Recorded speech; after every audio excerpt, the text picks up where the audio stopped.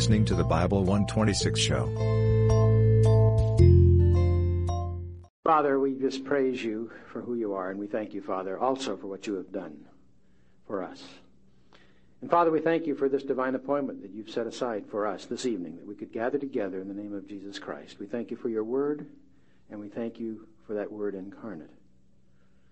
And Father, we would just pray that you'd send your Holy Spirit to open our hearts and minds and our very lives to your word, to Jesus Christ, in whose name we pray.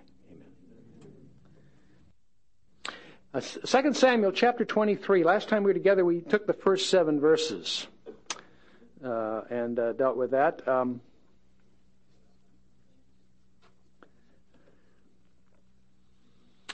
then we'll pick it up tonight at verse 8. And we have, between verse 8 and the end of that chapter, 39 verses, we have the roster of David's elite, David's mighty men. They're certainly his elite corps. They were his bravest warriors. We infer from 1 Chronicles 11 that these particular ones also, in addition to being very brave, they were also his primary support and help to be made king. So this is his inner guard. This is his core group.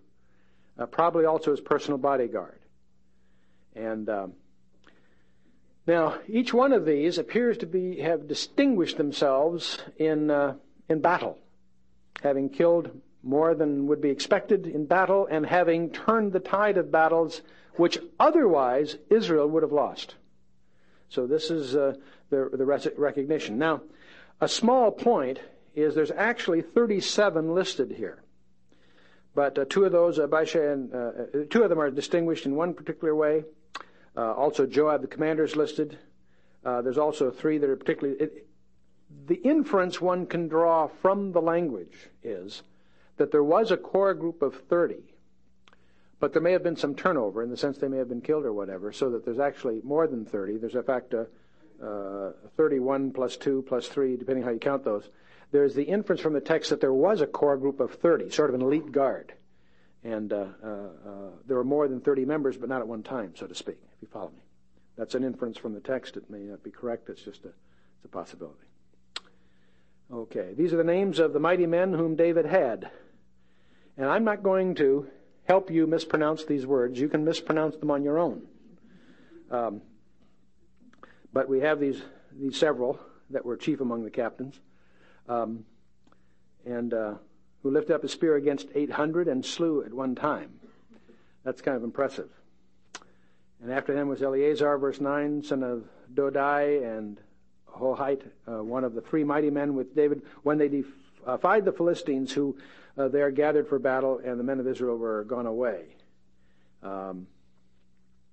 He arose and smote the Philistines until his hand was weary, and his hand adhered to the sword, and the Lord wrought a great victory that day, and the people returned after him only to spoil. In other words, he was the main event.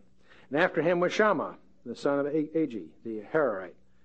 And the Philistines were gathered together into a troop, where was a plot of ground full of lentils, and the people fled from the Philistines. But he stood in the center of the plot, and defended it, and slew the Philistines, and the Lord wrought a great victory.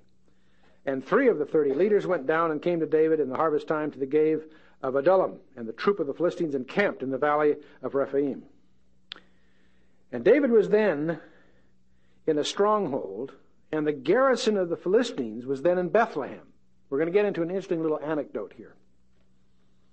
David he was in the stronghold, but the garrison of the Philistines was in Bethlehem. And David longed and said, "Oh, that one would give me a drink of the water of the well of Bethlehem, which is by the gate." Here's David in a moment of homesickness, a moment of yearning for his home, Bethlehem, the city of David, and desires to drink of that well. Now, it's very dangerous when you're in a position of power to make even a casual remark, because through the ranks there'll be an overreaction. And many mature administrators learn that, are very cautious of what they say for that very reason, because they've learned the hard way that even a casual offhand remark can result in overreactions. In any case, David here expresses this longing for a drink of water from the well that's in Bethlehem. And the problem, of course, is that Bethlehem at the moment is in enemy hands.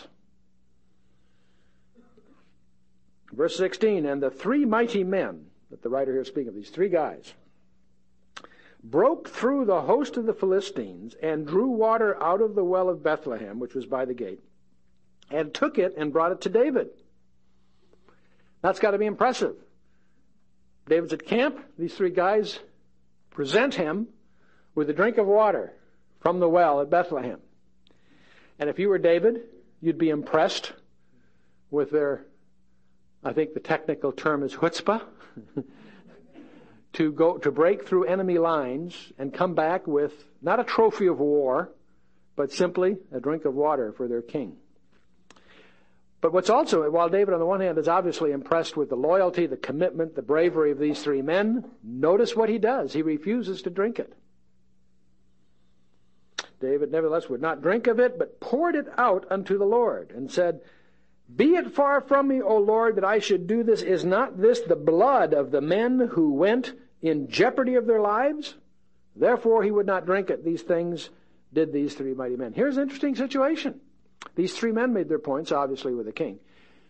But David himself felt that this was like blood, and he, in effect, must have had in mind Leviticus 17:11.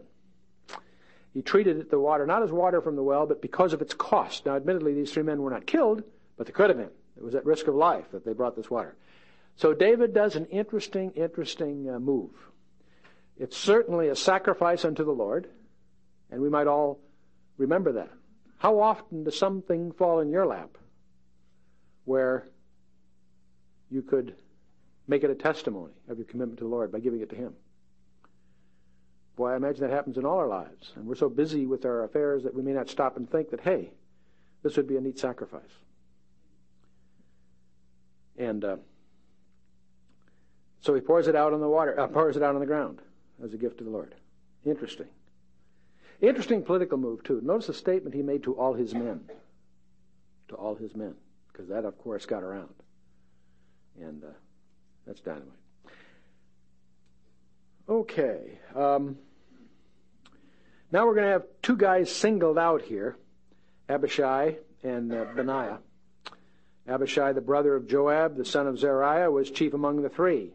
And he lifted up his spear against 300 and slew them, and won a name along with the three. See, there's three that are very distinguished, unnamed. Scholars have tried to guess who those three were, but the more impressive commentators point out that if God wanted us to know who they were, they would have been named. But there's also two that are named in addition to those three, Abishai and Beriah. And if you read it casually, you may think they're of the three, but actually, because there's 37, it turns out those two have to be separated out from the original three. So there's three anonymous heroes. Then there's these two that are also distinguished. Imagine taking your spear, standing up against 300. That makes it about even. Huh? No, that's interesting. 300. Slew them and won a name along with the three. Was he not most honorable among the three? Therefore he was their captain, howbeit he attained not unto the first three. And Benaiah, the son of Jehoiada, the son of the valiant men of Kabzeel, I guess, who had done many deeds. He slew the two sons of Ariel. Now, by the way, Ariel there may not be a name, it may be a title. It actually means lion. Lion. It may have been a term speaking of a military champion. It may have, in other words, he slew two sons of some military champion of Moab. He went down also and slew a lion in the middle of a pit in time of snow. Every time I think of snow, I'm always intrigued how we celebrate Christmas in December. All we know for sure is that he couldn't have been born in December, right? No Roman administrator worth his salt would impose a registration when Judea was impassable. You and I don't think of Judea as a snowbound place. And indeed it isn't. It's very much like Southern California. But it does become impassable after October. The flocks are not in open field after October. So when was Jesus born? We're not sure, but it was before October of the year. you want a scriptural reference to that? Remember Matthew 24. Speaking of them which in Judea, pray that your flight be not in winter. Remember? Jesus says that. Why does he say that? Because it's impassable in the winter. Not impossible, impassable. But in any case. Moving on. Verse 21. And he slew an Egyptian, a handsome man, an Egyptian who had a spear in his hand, and he went down to him with the staff and plucked the spear out of the Egyptian's hand and slew him with his own spear. That's economic. Boy. 22. These things did Benaiah and the son of Jehoiada, and won a name along with the 3 mighty men. He was more honorable than the 30, but he attained not to the first 3. And David set him over his guard. So it's interesting. We have these 3, then we have these 2 very distinguished guys that are superheroes, not as much as the first 3. You see how it's sort of being ranked here for us. And then he goes on. There's a whole list of his mighty men, this elite guard. And you'll find in this list about 31 names from verse 24 to the end. And it's interesting, as we go through these, I won't try to mispronounce these names. You have all the skills you need to mispronounce it with the same skill I can. But in any case, the one I will call your attention to is the last one, which I think is interesting. Uriah the Hittite. Interesting guy. It's interesting that he's numbered among David's elite. Okay, so one small point in verse 18, it speaks of 3 against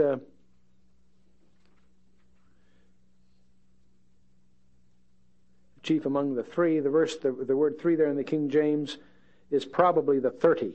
It's referring to the whole group.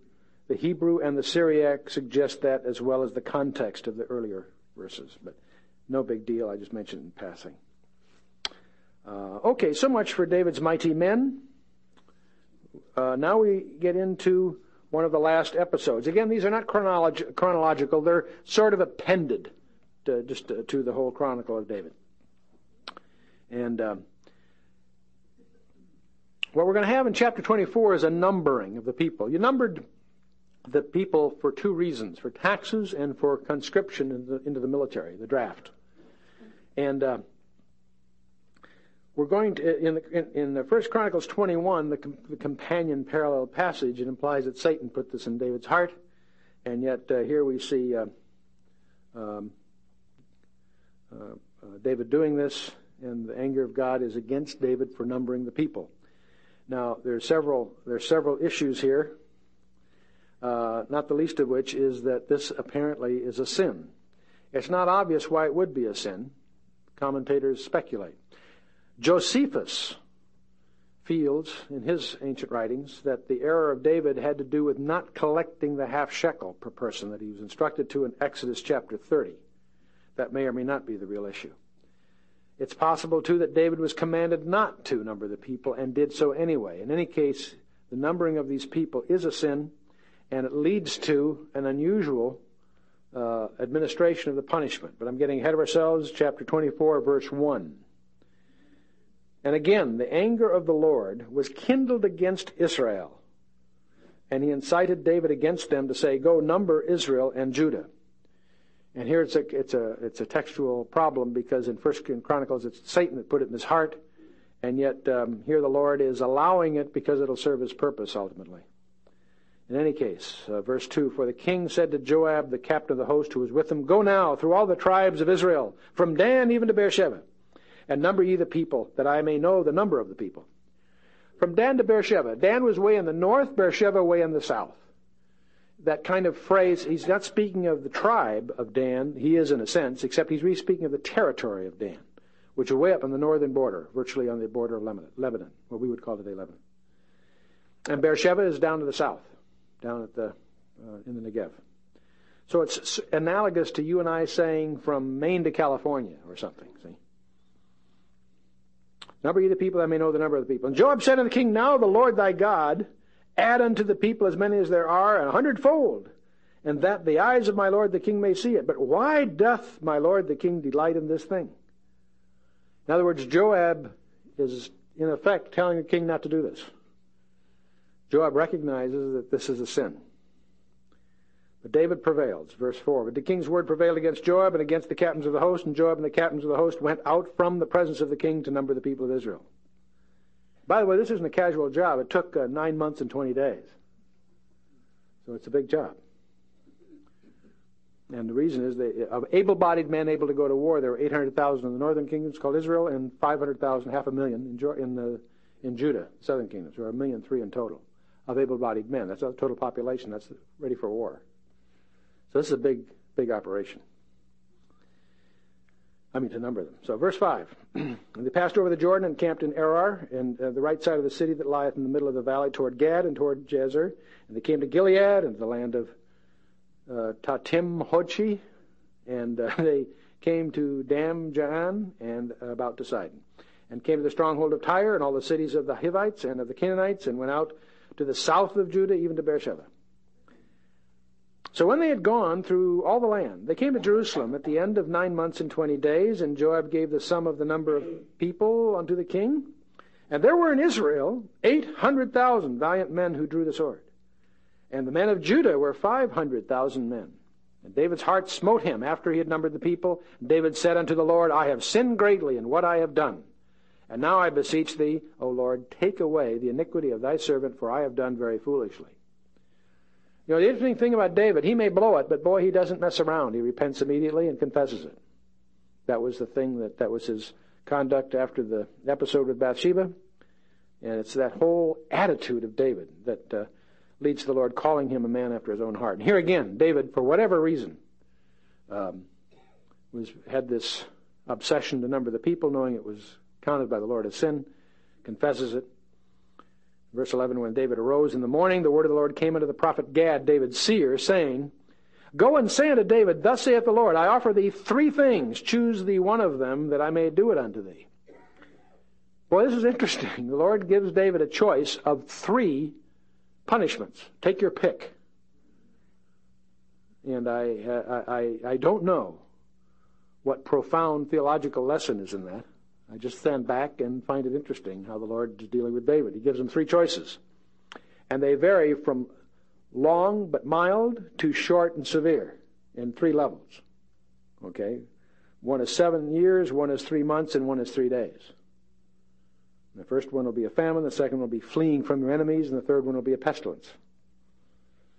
So you want it drawn out and mild, or do you want it short and rough? Take your pick, David. Interesting situation. So God came to David and told him and said unto him, Shall 7 years of famine come unto thee in the land? Or wilt thou flee 3 months before thine enemies, while they pursue thee? Or wilt thou that there be 3 days of pestilence in the land? Now consider and see what answer I shall return to him who sent me. What would you pick? You're David and you've blown it, and God says you've got these 3 choices. 7 years of famine. That's pretty long, right? 3 months fleeing from your enemies. David's attitude is that he thinks the Lord will be more gracious than his enemies, so he's not too enamored with that one. Or 3 days of pestilence. That's apparently the last one, is Verse 14, David said unto Gad, I am in deep distress. Let us fall now into the hand of the Lord, for his mercies are great. Let me not fall into the hand of man. So the Lord sent a pestilence upon Israel from morning even to the time appointed, and there died of the people from Dan even to Beersheba 70,000 men. That's a pestilence. And when the angel stretched out his hand upon Jerusalem to destroy it, the Lord repented of the evil and said to the angel who destroyed the people, It is enough, stay now thine hand. And the angel of the Lord was by the thrashing floor of Araunah the Jebusite. And David spoke unto the Lord when he saw the angel who smote the people, and said, Lo, I have sinned, and I have done wickedly, but these sheep, what have they done? Let thine hand, I pray thee, be against me and against my father's house. And Gad came that day to David and said unto him, Go up, rear an altar unto the Lord in the thrashing floor of Araunah the Jebusite. And David, according to the saying of Gad, went up as the Lord commanded. And Araunah looked and saw the king and his servants coming toward him. And Araunah went out. And by the way, this Araunah. It's Araunah here in Samuel.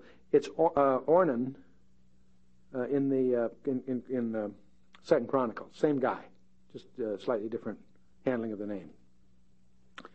In any case, he saw the king and the servants coming toward him, and Araunah went out and bowed himself before the king on his face upon the ground. And Araunah said, "Why is my lord the king come to his servant?" And David said, "To buy the threshing floor of thee, to build an altar unto the Lord, that the plague may be averted from the people."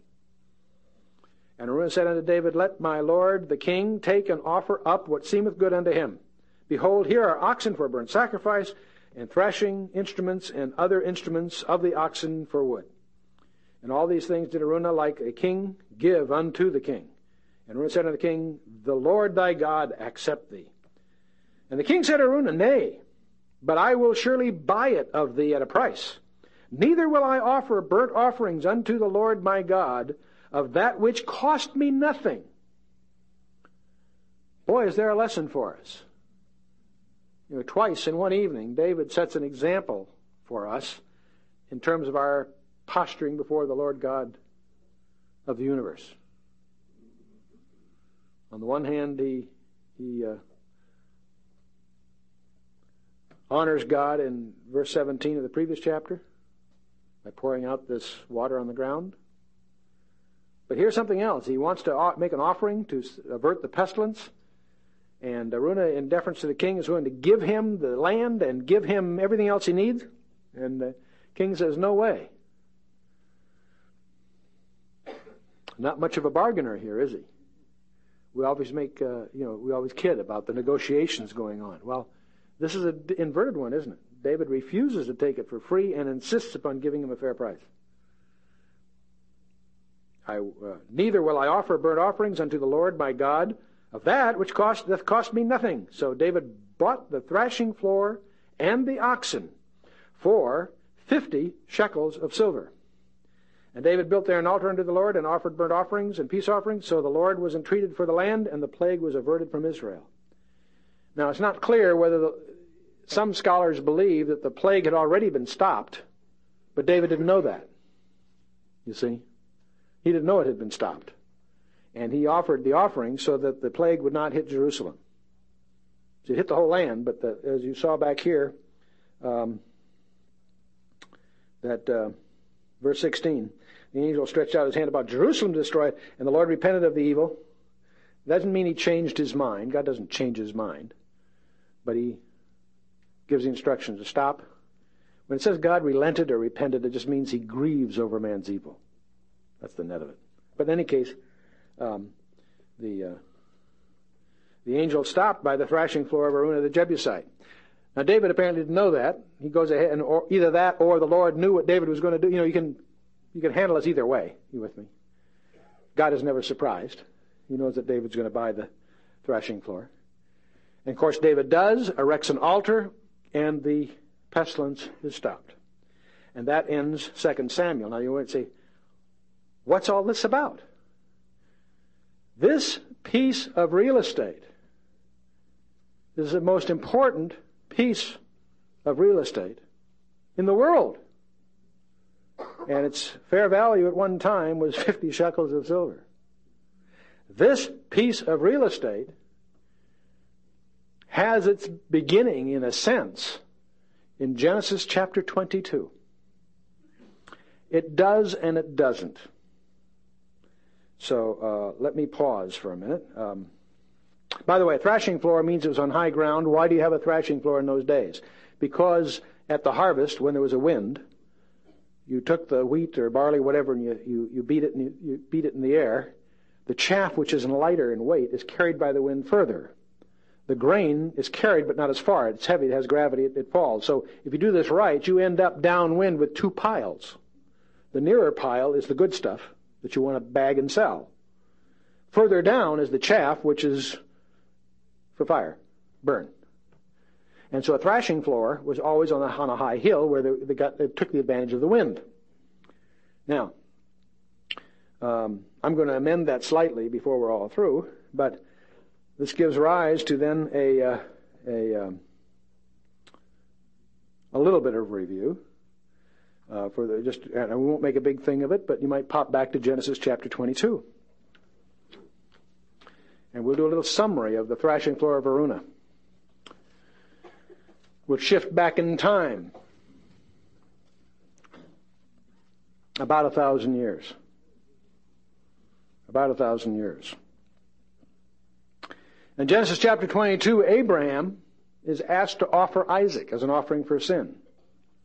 His son Isaac. And all of us, when we were children in Sunday school, had this little story of Abraham offering Isaac, and it must have crossed your mind, what a bizarre story in the Bible. God telling Abraham to offer his son as an offering? Oh, sure, before the story ends, God intervenes and doesn't let him do it, but set that aside, Abraham didn't know that was coming. Or did he? The book of Hebrews says that Abraham knew that Isaac would have to be resurrected. It was Abraham's belief in the resurrection of Isaac that saved him. How did Abraham know that Isaac was to be resurrected? Because God had promised Abraham that out of Isaac he would have seed and be the father of many nations. Isaac didn't have any kids yet. Wasn't even married. So Abraham says, God, you want me to offer him? That's your problem. Boy, could we have that attitude when God asks us to do something? Hey, God, it's your problem. Easily said. But do we live that way? Tough. But Abraham did. Came to pass after these things that God did test Abraham, said Abraham, behold, here am I. And he said, take now thy son, thine only son Isaac. What a strange phrase. I thought Isaac had already had I thought he had two sons. Ishmael and Isaac. For this purpose, God ignores that and focuses on the son of the promise, not the handmaiden son. Paul makes a big thing out of that in the Epistle to Galatians, but we'll move on. Take now thine only son. By the way, remember that we always talk about the law of first mention. When any word in the Bible appears the first time, it's very important. In the book of Revelation, as we try to unravel all the codes in the book of Revelation, is in code. It says so in the first verse. And as we unravel those, every word that you're trying to understand or phrase, we find explained somewhere else in Scripture. But most of the time, it's explained the first place it appears. So there's a law of first mention that we sort of take note of. And here in Genesis 22, verse 2, thine only son Isaac whom thou lovest. That's the first place the word love appears in the Bible. How important it is that word love is tied to a father offering his son. John 3:16 in the Old Testament version. For God so loved the world that he gave his only begotten son, that whosoever believeth in him should not perish but have everlasting life. This is exactly what this is all about. Here we're talking about the Torah, we're talking about Genesis, we're talking about the high point of the Old Testament, the Akedah, Abraham's offering of Isaac. And it is a prophecy of Jesus Christ, and Abraham knew it. Abraham knew he was acting out prophecy. Because he names the place Jehovah-Jireh before we're through here. Abraham rose up early in the morning, saddled his ass, took two of his young men with him, Isaac his son, cut the wood for the burnt offering, rose up and went to the place that God had told him. And then on the third day, they arrived there. And you have to think rabbinically here to really follow this, but Isaac died to Abraham when the commandment came. Isaac is returned to Abraham 3 days later, and that's a prophecy of the resurrection. That's what Paul means in 1 Corinthians 15 when he says that the gospel is how Christ died for our sins according to the Scriptures, that he was buried, that he rose again the third day according to the Scriptures. That's what he's referring to, amazingly enough. Bear in mind, Paul was a Pharisee.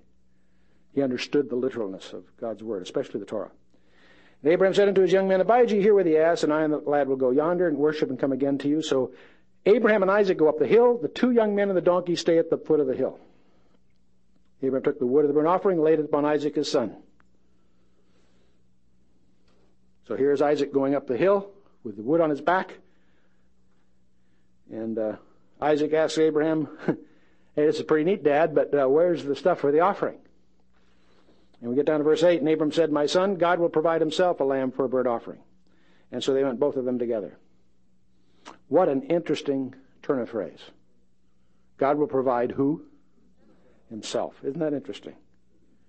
They came to the place where God had told him of. Abram built an altar, took the wood, bound Isaac. How old was Isaac during this time? About 33. About 33. 2 chapters later, he's 37. He's not the little boy you always see in the Sunday school books. He went in agreement with Abraham. When they went together, the Hebrew says they went in agreement. Abraham stretched forth his hand, verse 10. Angel of the Lord, of course, interrupts the whole proceedings and gives him a substitutionary ram. Verse 13. Oh, let's pick up verse 12.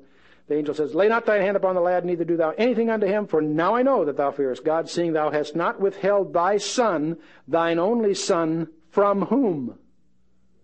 From me, from God. So who's the angel? Yeah, so you don't get thrown by the term angel. Interesting, isn't it?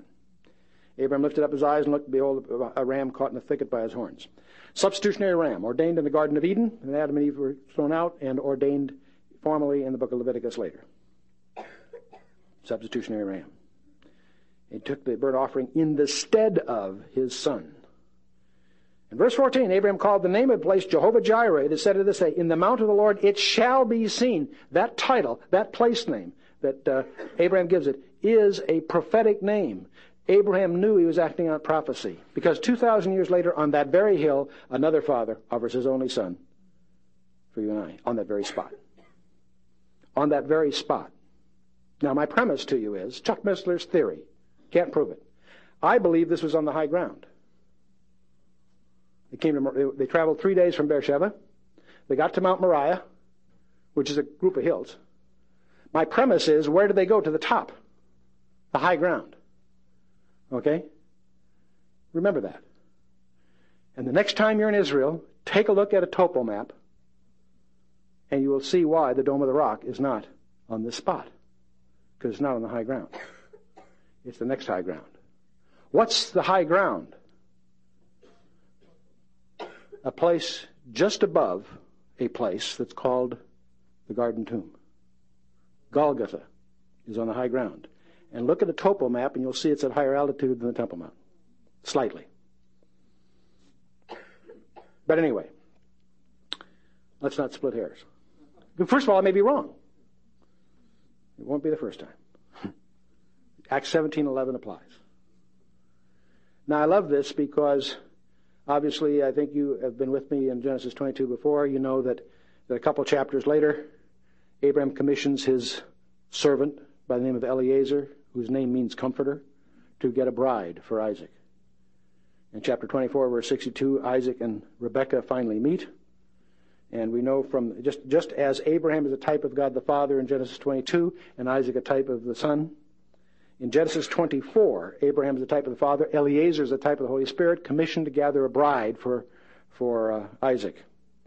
And of course they meet for the first time at the well of Lahai-Roi, the well of the living water. How interesting it is that every detail, every place name, every subtlety, even of the Torah, which certainly isn't constructed after the New Testament.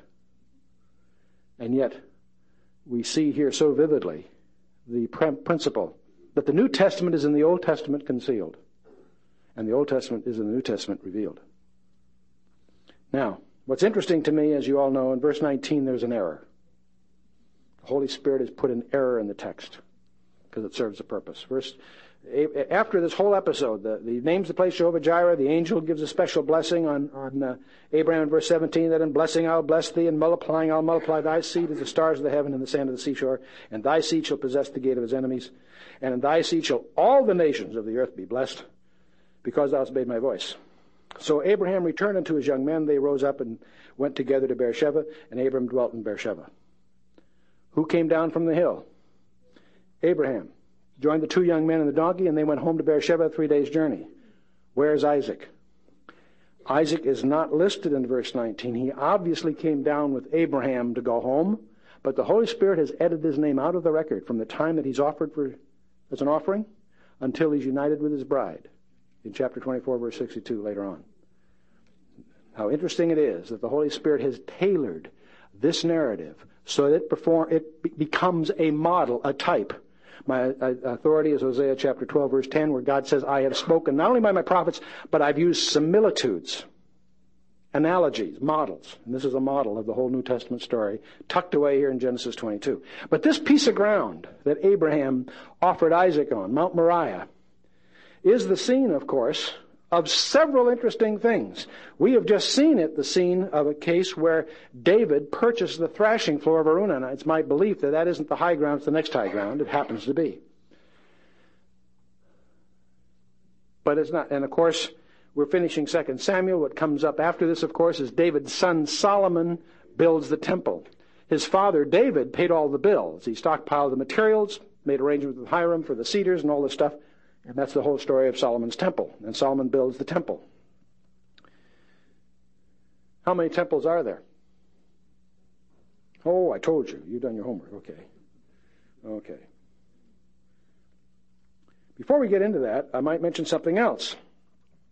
There's been a tradition since 600 AD in the Islamic world that Muhammad ascended from this spot, and that's why they built what we call the Dome of the Rock there. And it's presumably on the spot that Abram offered Isaac. I don't believe Abram offered Isaac there as an aside. I think he did it on the high ground, which is a little further to the north. But that's, who knows. What's interesting is a physicist in the Hebrew University by the name of Asher Kaufman wrote some papers some years ago that were very controversial at one time, and there's still groups that disagree, but he's pretty well proven conclusively where where Solomon's temple originally stood and where Herod's temple stood, obviously co-located.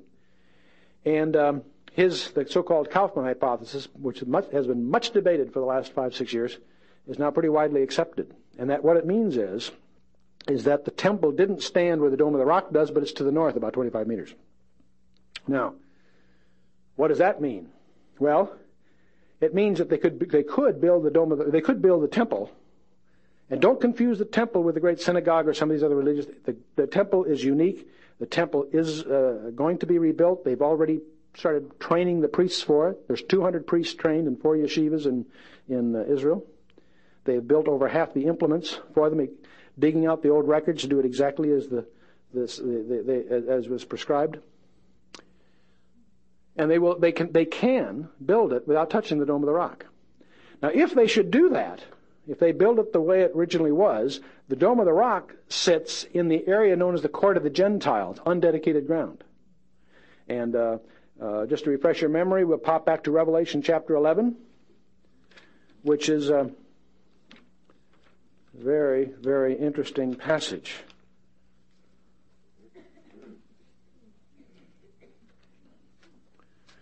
John is transported forward in time and says in verse 11, there was given me a reed like a rod. In other words, a measuring stick. And the angel stood saying, rise and measure, consider, reckon. The closest word we would have in the English is to reckon. Reckon the temple of God. The word temple here is naos, the temple proper. Measure the temple of God and the altar and them that worship in it. But the court which is outside the temple, leave it out. And measure it not, for it is given unto the nations, or the Gentiles. Then he goes on, and the holy city shall they tread underfoot 42 months, and he goes on.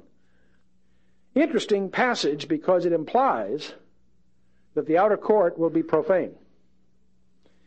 Now, why are we so interested in this temple? Couple of reasons. Turn to Daniel chapter 9. This is all, I realize, a review for many of you. But any of you who have not had the opportunity or the occasion to study carefully Daniel chapter 9, before we do that, turn to Matthew 24. It's always nice to have a mandate. So let's turn to Matthew 24. 4 disciples come to Jesus privately for a secret briefing. Peter, James, and John, the inside 3, and in this case Andrew, Peter's brother, tags along. So there's 4 guys, insiders, and this gives rise to a 2-chapter briefing. Matthew 24 and 25, Mark 13 and 14, or Luke 21 and 22.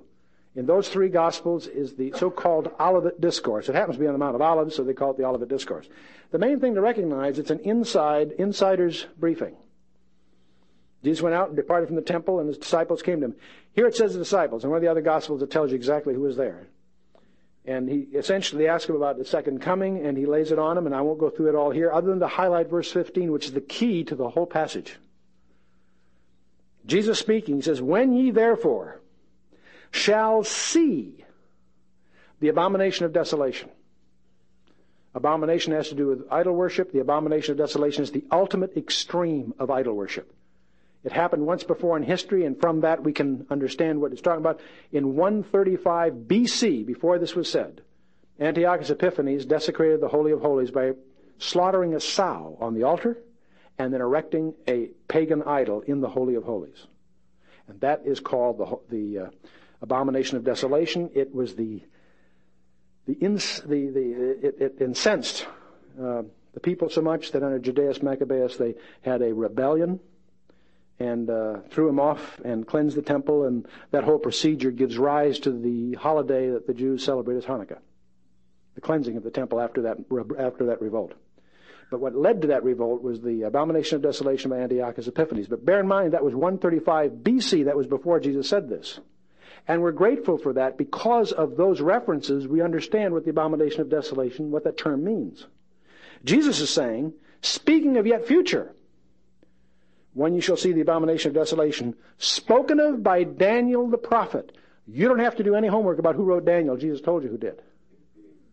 It happens to be the best documented book of the Old Testament in terms of authenticity, but that doesn't matter. That's a lot of library research. Save yourself the trouble, trust Jesus Christ. He said so. He said Daniel, and he said he was a prophet. When you see this thing, stand in the holy place. And by the way, the holy place is behind the Holy of Holies, is behind the veil. If you're in Judea, how can you see this? The answer is on television. The same way you saw Lee Harvey Oswald murdered. Most of you were eyewitnesses. Same way. And then the writer, Matthew says, whosoever readeth, let him understand. This prophecy that Jesus is referring to is a highly technical thing. But from Luke 21, we know that he held Jerusalem accountable to know this prophecy to the very day. So we won't take the time tonight, because most of you have been through it. If you haven't been through it, get tapes by Chuck Smith or myself or Hal Lindsey or someone you're comfortable with, and understand Daniel 9, the so-called 70-week prophecy.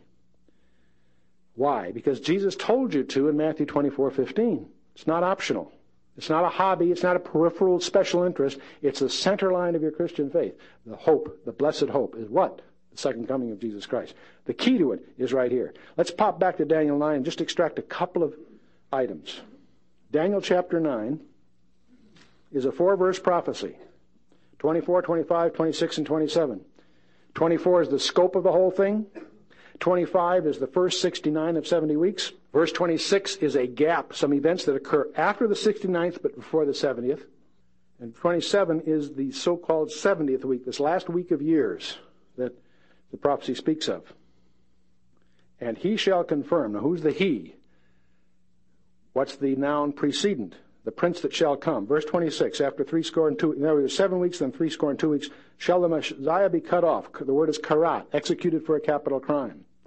But not for himself. And the people of the prince that shall come shall destroy the city and the sanctuary. After the Messiah was killed, who destroyed the city and the sanctuary?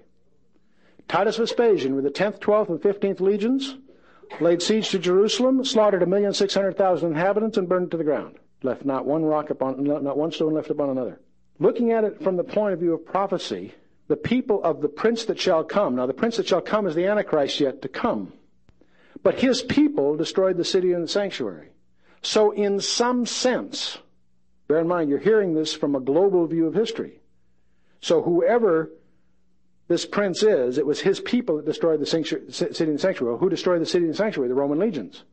So it's in that sense we visualize him as a Roman leader, or at least a European leader. You follow me? That's where we get this idea of the Roman leader.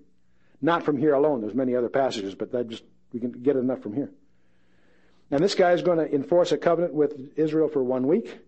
In the middle of the week, he'll cause a sacrifice and the oblation to cease. Aha! So there's going on. Up until the middle of this week, there's sacrifice and oblation. That means there's a temple. That means the temple was built and dedicated. Nothing says that it was built and dedicated at the beginning of that week. It simply says in the middle of the week, he violates the temple. It might have been standing 10 years before the beginning of that week. We don't know. Don't presume, like many people do, that the temple is somehow the subject of this treaty. It might be, but we don't know that it is. You with me? Temple is built. Somewhere along the way, there's a treaty. In the middle of that treaty, he violates the sanctity of the temple, because by then he is strong enough to be worshipped as God. The other passage, after addition to Daniel 9, verse 27, let's turn to 2 Thessalonians chapter 2. 2 Thessalonians chapter 2. Now, we've just been through 2 Thessalonians. If you're new in the group, I encourage you to get the tapes on 2 Thessalonians. It's probably the most important prophetic passage in the New Testament. And Paul makes it very, very clear. Many people have tried to confuse themselves in 2 Thessalonians chapter 2, but it's hard to do if you just take it carefully. And we won't try to do that tonight, but simply remind you of verse 4. Speaking of the Antichrist, who opposeth and exalteth himself above all that is called God. Notice he's not just anti-Christian. We call him Antichrist, that's a misnomer. Nowhere is he called in the Scripture the Antichrist. He has 50 different titles in the Scripture. Antichrist is not one of them, but it's the label we use because of a phrase that John uses in one of his letters, speaking of the spirit of Antichrist. And indeed it fits, and yet it's not as denotative as we use it. The prince that shall come, the little horn of Daniel 7, the little horn of Daniel 8, the lawless one. You can make a list of a lot of titles. In any case, he opposes all that is called God. He opposes Allah. He opposes whatever is called God. Not just the real God. You follow what I'm saying? We miss that unless you're watching. He exalted himself above all that is called God or that is worshipped. Wow. There's a lot of things around that are worshipped. He exalts himself above all that. Powerful guy. So that he, as God, sitteth in the temple of God, showing himself that he is God. Where is he sitting? In the temple. Is there a temple today? No, but there is about to be. Have I got a Christmas gift for you this year? For centuries we've been looking for Israel to be back in the land. Have you noticed? I've gone around for 20 years with a little slideshow trying to convince people there's going to be a superstate arise in Europe. Kohl this month is advocating the relinquishing of all sovereignty to a federal government in Europe. There's a superstate arising in Europe with 3 times the population of the United States, an economic power that's going to be something to be reckoned with. And as they point out, they didn't create a common market for the benefit of foreigners. And you notice the GATT talks have fallen apart, which is a move towards protectionism. Whose protectionism? Not ours. We're not smart enough. Europe's. Anyway, we have Israel back in the land. We have a superstate rising in Europe. We have the Soviet Union arming the very people that Ezekiel predicted 2,500 years ago. Ezekiel 38 is getting positioned. Don't miss it. I'm not saying next month. I'm not saying the Persian Gulf will lead to it directly, but indirectly it may. There's a stalemate or a back down. With Iraq. Syria and Lebanon, what else is happening is incredible, but we don't watch it because we're all preoccupied with the Persian Gulf. If you want to know what I'm talking about, subscribe to Countdown News Journal and it'll lay it all out for you. And I'm not being flip. I just don't have time to get into all that right now. Okay, so there's Israel in the land, superstate in Europe, Russia's position for Ezekiel 38, and meanwhile, Babylon is being rebuilt for the last 20 years. Fascinating. Fascinating. And what's happening in Israel? A temple is being positioned. As you celebrate Christmas this year, there's a lot of things in the family you'll rejoice over and you'll share, and great. But put at the center of your celebration the person of Jesus Christ and specifically the time in which we live. Praise God. Because we are watching God move the furniture in place for the last act. And it's visible, it's there, and I'm not saying a week from Tuesday, it may be some years, but the point is, it's visible, happening before us, and we should rejoice in that. Now, I talked about temples, and it's interesting, we always speak of Solomon's temple as the first temple, and we speak of Herod's temple as the second temple. You'll see the literature, the second temple, meaning the temple that Jesus Christ worshipped in. That's a misnomer. Because after Solomon, if you want to call that one the first one, fine. And it got destroyed when they were captives in Babylon. Then under the Persians, under Ezra and Nehemiah, they got back in the land to rebuild the temple. We have the temple, which I'll call of Zerubbabel's, right? When the Romans later appoint Herod to be king to popularize himself to the Jews, being a non-Jew, he conducted a huge renovation of the temple. But that's not Zerubbabel's temple, which was meager. It was a grandiose extension of that, complete rebuild, if you will. So you and I would probably call that the third temple, not the second temple. But let me not confuse you. In the literature, you'll see the second temple, and they mean Herod's temple. And of course, that gets destroyed by the Romans in 70 AD. But so that we don't confuse ourselves, I'm going to suggest to you that there are 7 temples. And I want you to turn to 1 Samuel 1:9. Remember, we were in 1 Samuel. Let's refresh ourselves a little bit and make a point of 1 Samuel chapter 1 with a subtlety. You remember in 1 Samuel chapter 1 we talked about Hannah.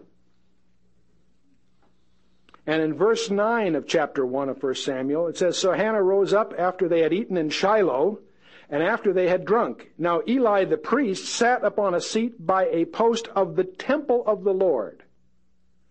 Now what was at Shiloh in those days? The tabernacle, right? But my authority for calling the tabernacle a temple is here. There are other authorities too, but this is simple, because here the tabernacle is called the temple of the Lord. Has a temple been built as you and I think of it? No. They're talking about the tabernacle of Moses. Exodus, the whole routine. Here it is. So in your little list, I'm going to assume that the first temple is the tabernacle. 1 Samuel 1:9. Okay.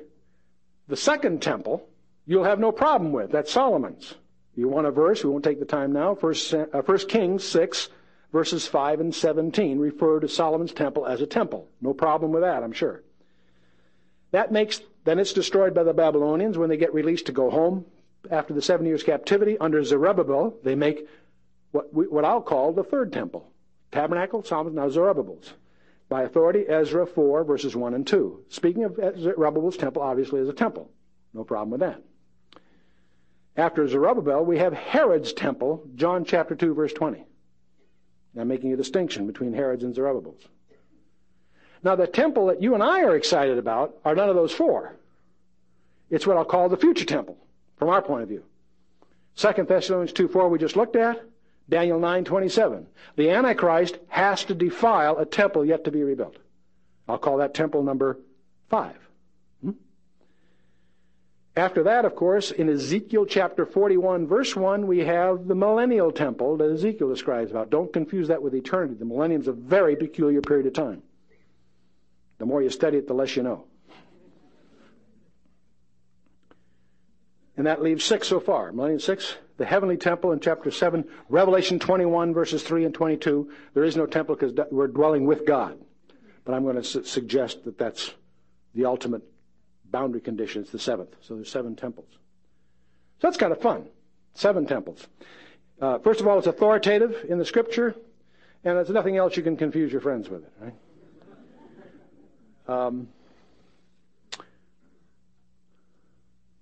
So watch your news services and such for actions having to do with the temple in Jerusalem.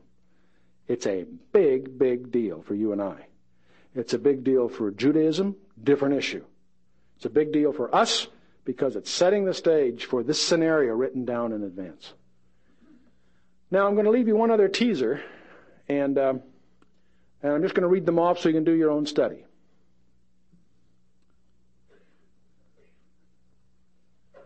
The Bible says you are the temple of God. And most of us read that and take it as an idiom. How many times does the Bible say you are the temple of God? Very good guess, Bill. 7. And I'm interested in that because I'll give you the 7. 1 Corinthians chapter 3, verses 9 through 17. 1 Corinthians, maybe we should go through these. Let's go through these more carefully. Let's turn to 1 Corinthians chapter 3.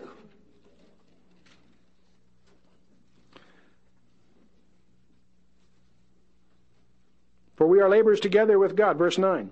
1 Corinthians 3, verse 9. For we are laborers together with God, ye are God's cultivated field. Ye are God's building. According to the grace of God which is given unto me, as a wise master builder, I have laid the foundation, and another buildeth on it. But let every man take heed how he buildeth upon it. For other foundation can no man lay than that which is laid, which is Jesus Christ. How often we quote verse 11, right? What's it speaking of the foundation of? A holy temple, God's dwelling place. You. If any man build upon this foundation, gold, silver, precious stones, or wood, hay, stubble. There's 6 things, but there are 2 classes. Those which are combustible, those that aren't. Every man's work shall be made manifest, for the day shall declare it, because it shall be revealed by fire, and the fire shall test every man's work of what sort it is. A few weeks, you're going to have New Year's resolution time. And what you're going to do is you think back to this past year and think about making, I don't know how many get into this thing, that you make a few resolutions you can break in the first 5 or 6 days.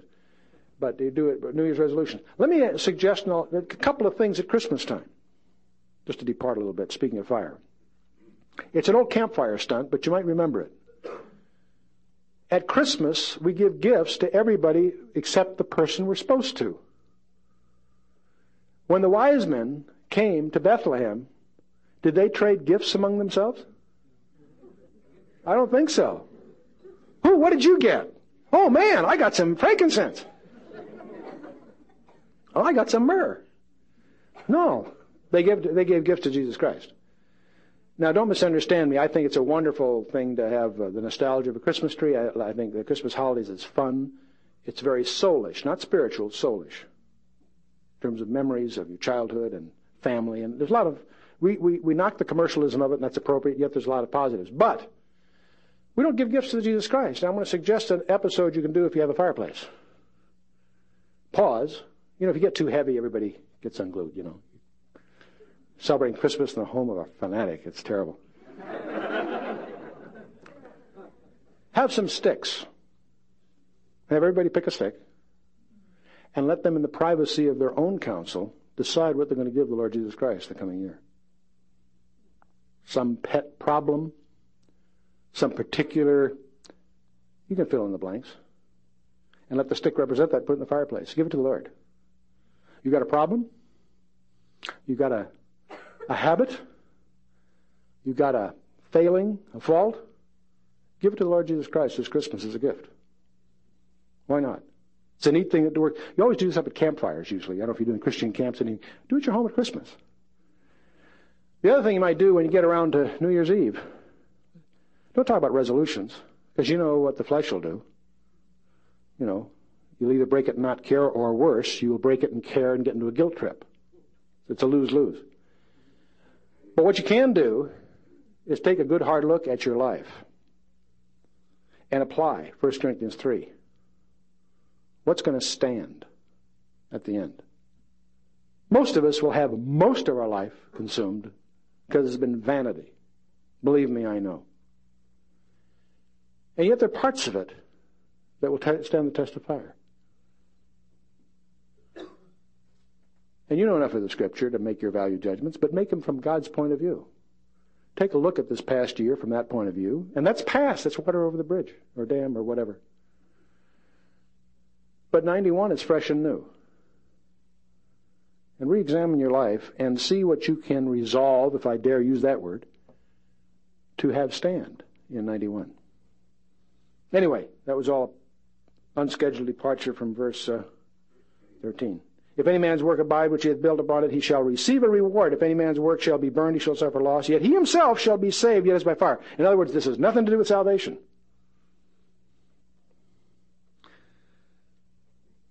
Know ye not that ye are the temple of God, and that the Spirit of God dwelleth in you? If any man defile the temple of God, him shall God destroy, for the temple of God is holy, which temple ye are. Why am I hammering this? Because I'm going to challenge you to do a study of the architecture of the temple. Because if you understand the architecture of the temple in spiritual terms, you will understand how to walk by faith. You will understand how to make choices that will be God-honoring. You and I are victims of modern psychology, which is built on a paradigm of man's knowledge of the past, and I won't disparage Freud and all his problems. It's too easy to do. But we don't understand our makeup, our architecture, because we haven't studied from the Word. Study the temple of God, the Holy of Holies, the holy place, the outer court, and even the storehouses. See, the interesting thing about the temple, in Solomon's temple, it has features the tabernacle didn't, and they're valid. When Jesus Christ quotes the Shema in Matthew, he adds something that's not in Deuteronomy 6. Deuteronomy 6 says, thou shalt love the Lord thy God with all thy heart, with all thy soul, with all thy strength. And Jesus adds, and all thy mind. The temple had a porch and the pillars of Boaz and Jachin. What did they hold up? Nothing. What are they there for? Counsel and might. That's the threshold of your decision-making process. You need to understand the architecture of the temple. Make that a challenge for yourselves. We won't try to get into all that tonight, but just be aware of the fact that there is fruit there for you if you'll take the trouble to study it. And you'll understand not just the temple, but yourselves, because you are the temple of God. And you'll understand how to walk. Fundamental stuff. And one source, I recommend you do it on your own, but one source is my wife's tape. She studied this for 10 years, and I think she's made some fantastic practical discoveries. So I'll leave that with you. You can get them through your tape sources. They're priced right. Meaning they're free from the... Okay, 1 Corinthians 3, let's take 1 Corinthians 6:19. What? Know ye not that your body is the temple of the Holy Spirit who is in you, whom ye have of God, and ye are not your own? You don't own yourself anymore. You were purchased. And the Holy Spirit is the evidence of that. 2 Corinthians 6,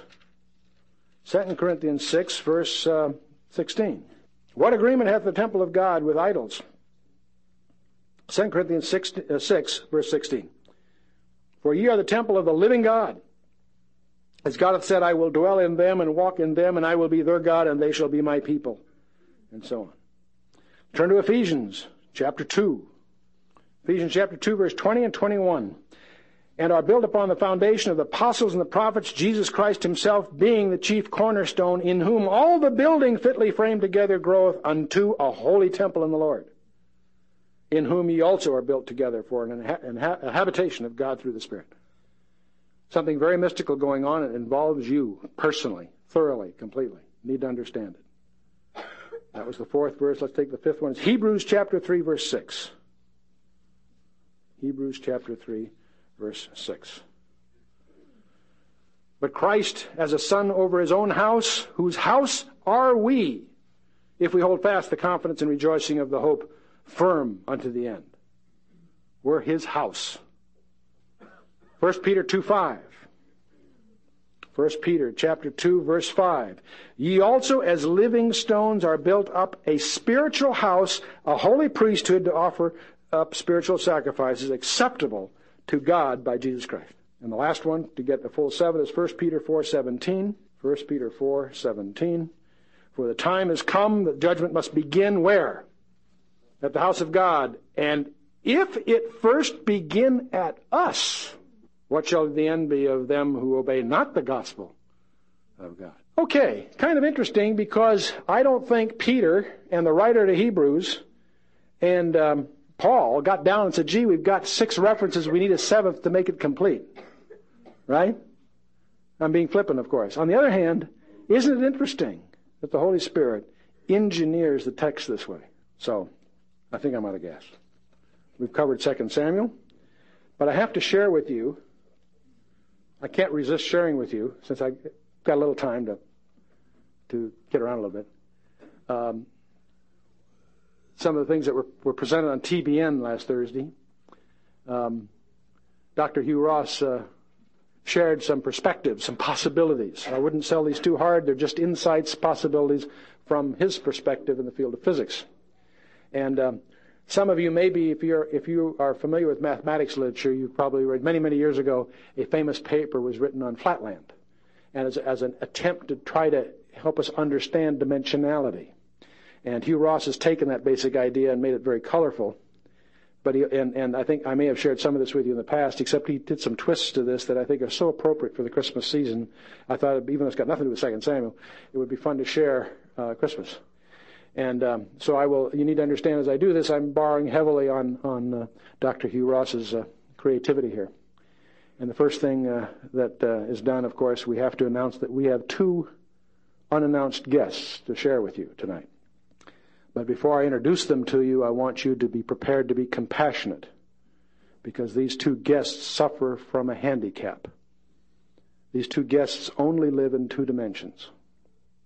And I can't recall whether I've shared this with you before, but I have with us tonight as special guests Mr. and Mrs. Flatt. And they suffer from the fact that they only live in 2 dimensions. And you probably are wondering where I got these things. I was in my study cutting these out when my wife walked in. And Hugh uses larger ones because they're more visible, but I wanted something I can keep my Bible for just such occasions, so I cut small ones. But I was cutting these out, and I knew as she walked in, there's no way I was going to explain. So I went without batting eyes, just kept doing this with utmost seriousness. And she wasn't sure whether to ask or not. I would have felt better had she asked something rather than look at me rather knowingly and just keep going. Yeah. In any case, Mr. and Mrs. Flatt are very useful. See, the problem is, you and I, and I'm going to ignore time for the moment. I'm going to come back to time. You and I live in 3 dimensions. We have a floor, ceiling, and 4 walls, and we're used to 3 dimensions. Mathematically, in the Cartesian, we call it X, Y, and Z. If we graph it, and we can do equations, we know all about 3 dimensions because we live there. We can represent it symbolically. We can represent it geometrically. We understand 3 dimensions. We happen to know from several ways that God lives in more than 3. Jesus Christ was able to enter and leave a room like ours. Imagine the doors and windows locked. You've got 4 walls, a floor, and a ceiling, 6 sides, a 6-sided space. In the upper room, he could enter and leave, not as a spirit, physically. Handle me and see. A spirit does not have flesh and bone, he said, as they were frightened. Understandably. He was able to enter and leave. There are techniques in mathematics that would cause us to understand, symbolically at least, how you can have what mathematicians call a hyperspace, a space of more than 3 dimensions. And it turns out, not only is it possible, it's useful for solving problems. Engineers, scientists, and mathematicians routinely manipulate problems in and out of different spaces because while they're intractable to solution in one kind of a space, you can convert them to another kind of a space where they yield to a solution and you can convert back. That sounds crazy, but it works. It's very practical. So it's from that background that we know that Jesus had at least 6 spatial dimensions. And we understand from particle physics, we understand there are subatomic particles that demonstrate at least 8 physical dimensions. You and I can't relate to that. Now, if I add to the spatial dimensions time dimensions, it gets even more confusing. So what Hugh has done so skillfully, you and I can't talk meaningfully about 4 or 5 or 6 dimensional spaces because we haven't had the background or tools to do that. But what we can do is go down a dimension and begin to understand what dimensionality means. So what you and I are going to do rhetorically here is we're going to explore Mr. and Mrs. Flatt. And imagine I have a plane, a large glass table, and I have these on the table. So they live in a 2-dimensional universe, right? Got Mr. and Mrs. Flatt. You and I are 3-dimensional. So we have some advantages, obviously, over Mr. and Mrs. Flatt. Let's explore what those advantages mean. Mr. Flatt, when he looks at Mrs. Flatt, sees a line, right? Okay? But as he moves around Mrs. Flatt, he can construct what she looks like. You see? They live in 2 dimensions, but he sees only 1, really, right? When I look at you, I see a 2-dimensional. I don't see 3-dimensional. I see a 2-dimensional image, don't I? At any one instant. But as I move around, I can reconstruct you in 3 dimensions because I take advantage of my mobility. That's exactly what he does to Mrs. Flatt, right? And what he also does is I'm a 3-dimensional person and I have this plane. If I stick my finger through the plane, what does Mrs. Flatt see? A circle. She actually sees a line, but she can tell that it's a circle. If Mr. Flatt's over here and I put 3 fingers through the plane, what does he see? Okay, and when they get together, they argue. Mrs. Flatt says, I've seen God. He's a circle. Mr. Flatt says, no, I've seen God. And he's 3 circles. So Mrs. Flatt goes to the church of 1 circle, and Mr. Flatt goes to the church of 3 circles. Right? And of course, I'm being flippant. And yet, you see, they're dealing with partial information because they live in a 2-dimensional world. And we're now talking about a 3-dimensional being intruding in that 2-dimensional world. Let's share another insight. It's hard for me to do this because I can't hold them. If Mrs. Flatt is in this 2-dimensional world, I'm 3-dimensional, I can put my finger 1/millionth of an inch above her, right?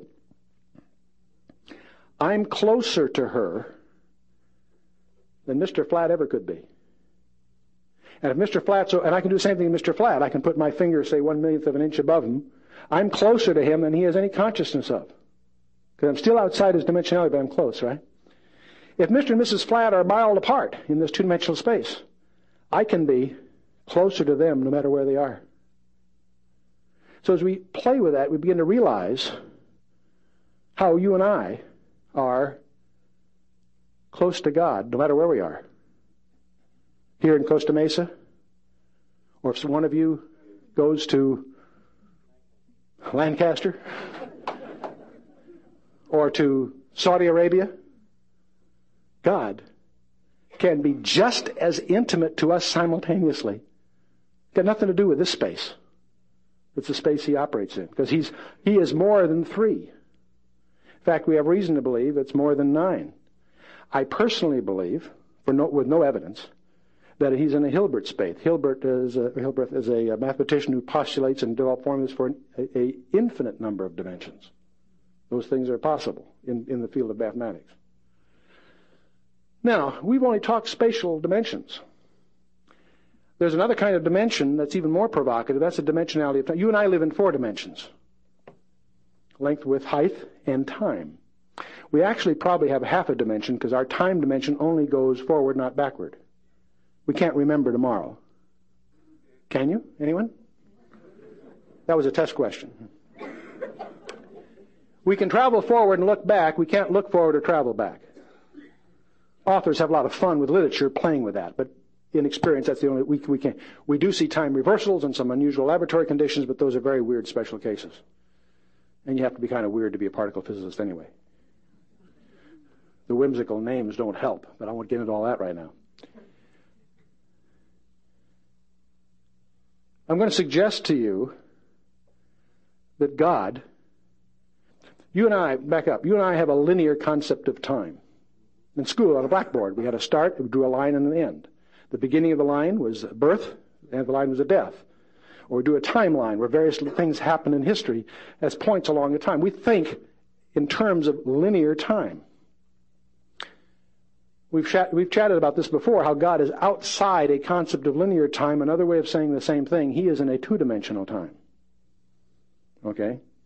If my life is represented by a line in time, and somebody else's life is a line in time, and pretty soon we add all these up, we have lots of different lines, don't we? From plane geometry, what do we have? A plane, right? In other words, if we have just one timeline, we have a line, but if you have a line plus any other point, you define a plane. I'm going to assume for our discussions without getting complicated that all these lines are coplanar. Okay?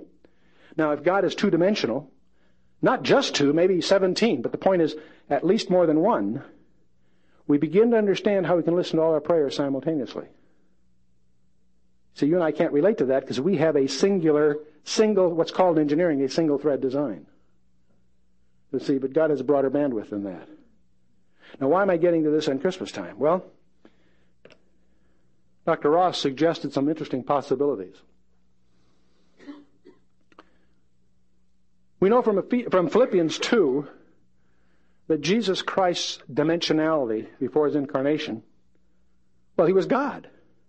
So if God is in 11 dimensions or whatever, that's what Jesus Christ was. When he became incarnate, what did he do? He voluntarily limited himself to R3 plus time. Imagine yourself willing, because the Father asked you, to enter a two-dimensional world for a while. Yeah, be Mr. Flat. Except instead of going from 3 to 2, he went from 11 or more to R3, plus time. I'll come back to the time. Now, it's interesting in the upper room when he says to his disciples, it's better for you that I go. Why? Because he'll return to the Father and regain some of the capabilities he gave up, right? Jesus Christ could not be omnipresent when he walked the earth. He was either in Judea or Samaria or Galilee or wherever, right? Now he can be everywhere. So that's pretty neat, except there's some other aspects to this. Jesus Christ came to this earth. Our Christmas gift from God is not the manger scene. Our Christmas gift from God is the cross, where Jesus Christ paid the price for your alienation to God and mine. We talk about that as being sin, but let's analyze that a moment. Your sin carried a penalty of eternal separation with God, right? Isn't that what sin means? How is Jesus Christ going to pay that price for you in 3 hours on the cross? Because of nail prints? Loss of blood? The excruciating, I'm not minimizing the physical agony of the cross. But I want to set that aside for a moment.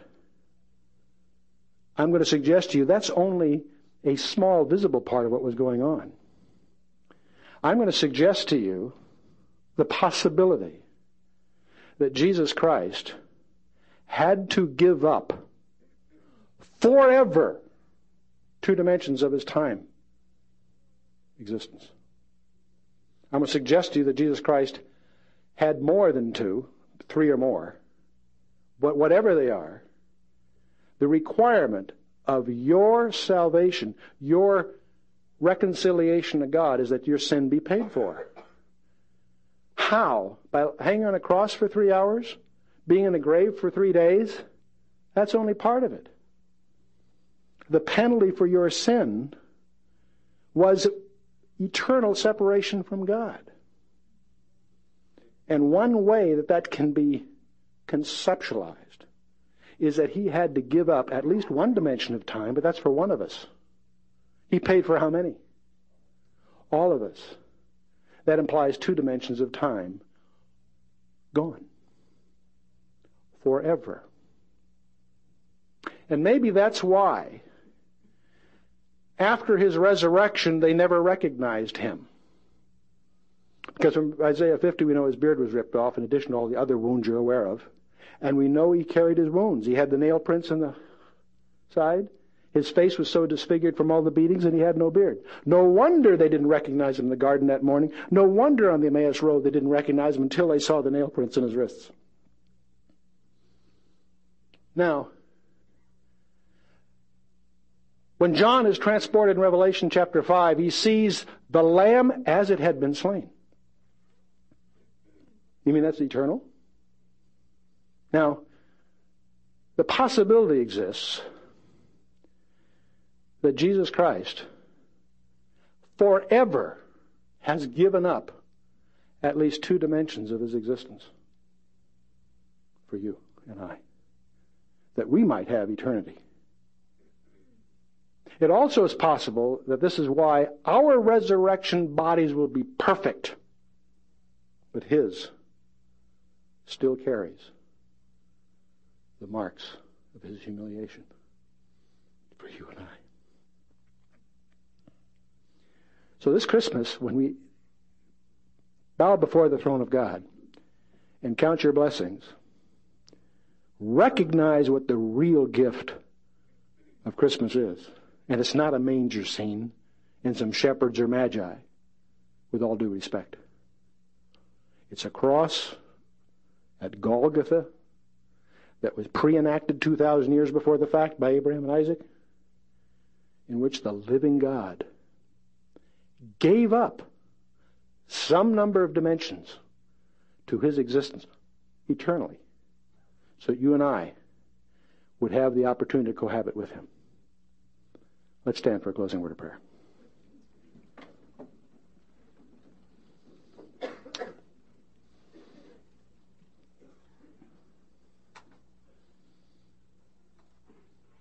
Let's bow our hearts. Father,